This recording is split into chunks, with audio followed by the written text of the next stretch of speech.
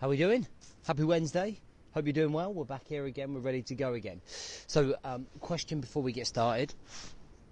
What is the number one thing that you hide from the most?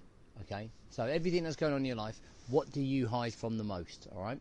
Let's get started. Welcome to the Rise to Thrive Show. I'm your host, James Ballman. And if you are coming through, then please do let me know. Drop a love heart button, comment where you're watching, answering that question. What's the one thing you hide from most?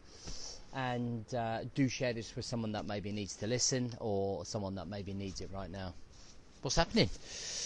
Me and the pup are just chilling here in our setup this morning. Beautiful morning. And we're going to talk about hide and seek this morning. So we record the programme Apprentice. I don't know if you watch Apprentice. I think it's on the BBC with Alan Sugar, and he takes on these like 12 apprentices to try and find someone to be his business partner. Now, they must pick him out of I don't know, must pick him out of a bar when they're drunk or something. Or it's specifically filmed because it's cringeworthy. Like when you watch this programme, it is absolutely cringeworthy.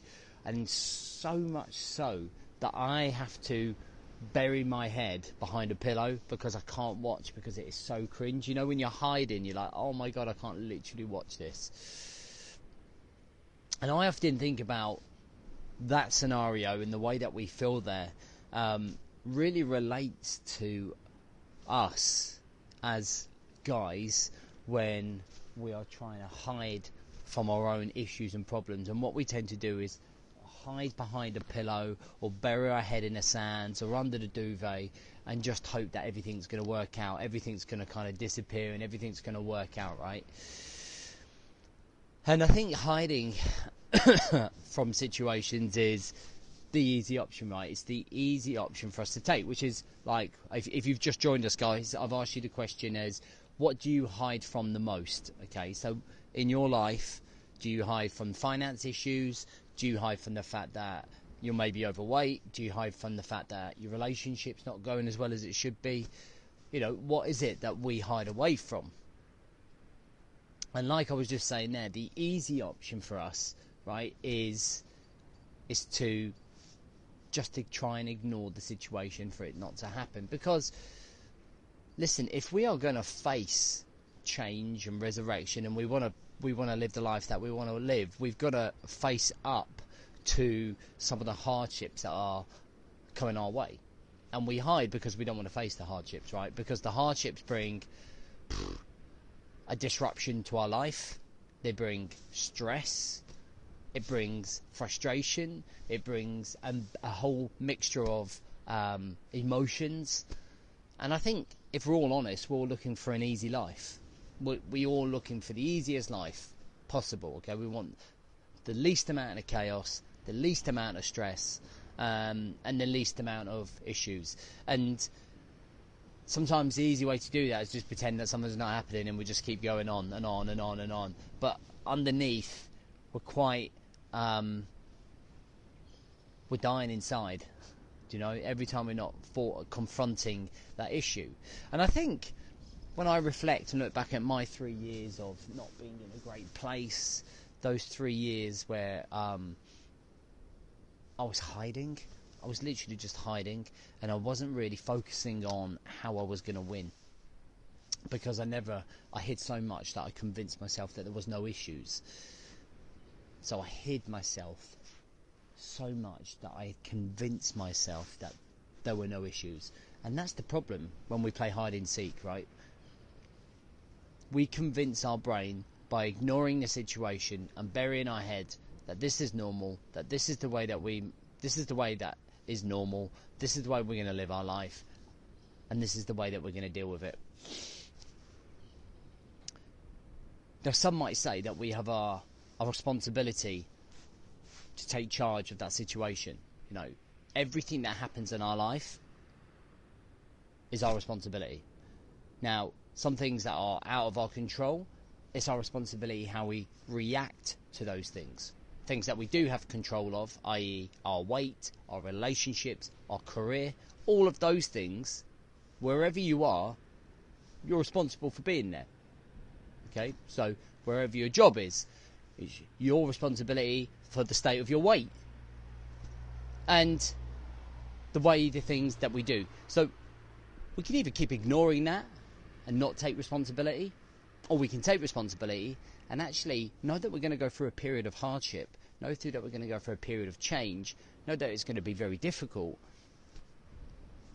but the rewards are going to be huge, and we know that we're going to deal with those issues, right?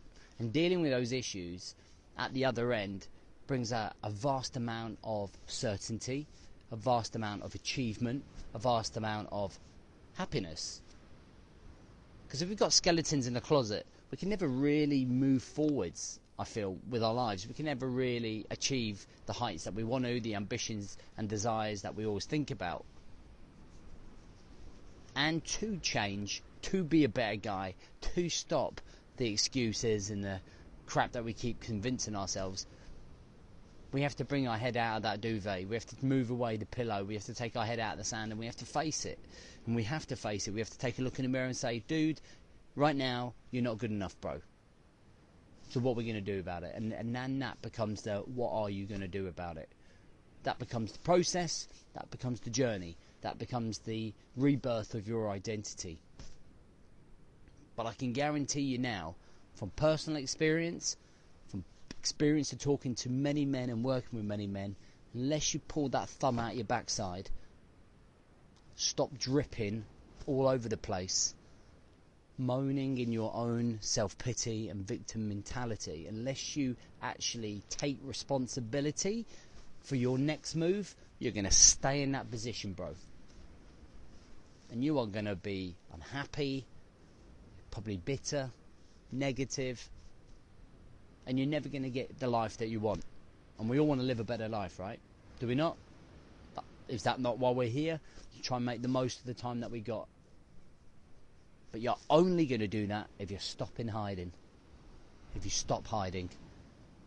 Stop hiding behind whatever it is that you're hiding. Stop burying your head in the sand and pretend it's not happening. And deal with it. Face on.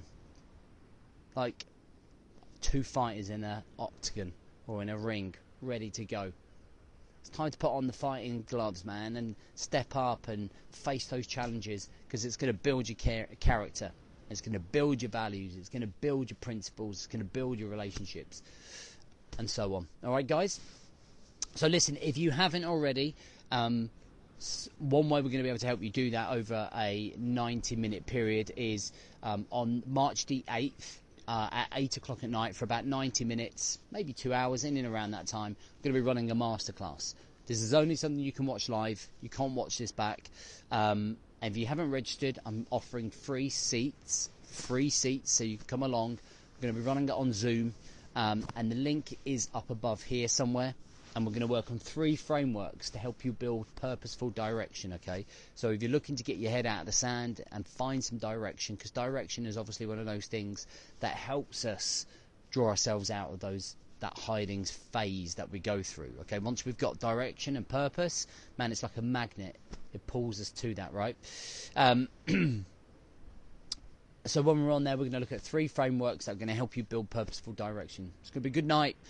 Good laugh, good bants, good training, good content, push you in the right direction. All right, lads, thank you for watching. We will see you Friday. Hopefully you're there, ready to go, ready to smash it. Stop hiding. Stop hiding. Be honest with yourself and get yourself out of that rut.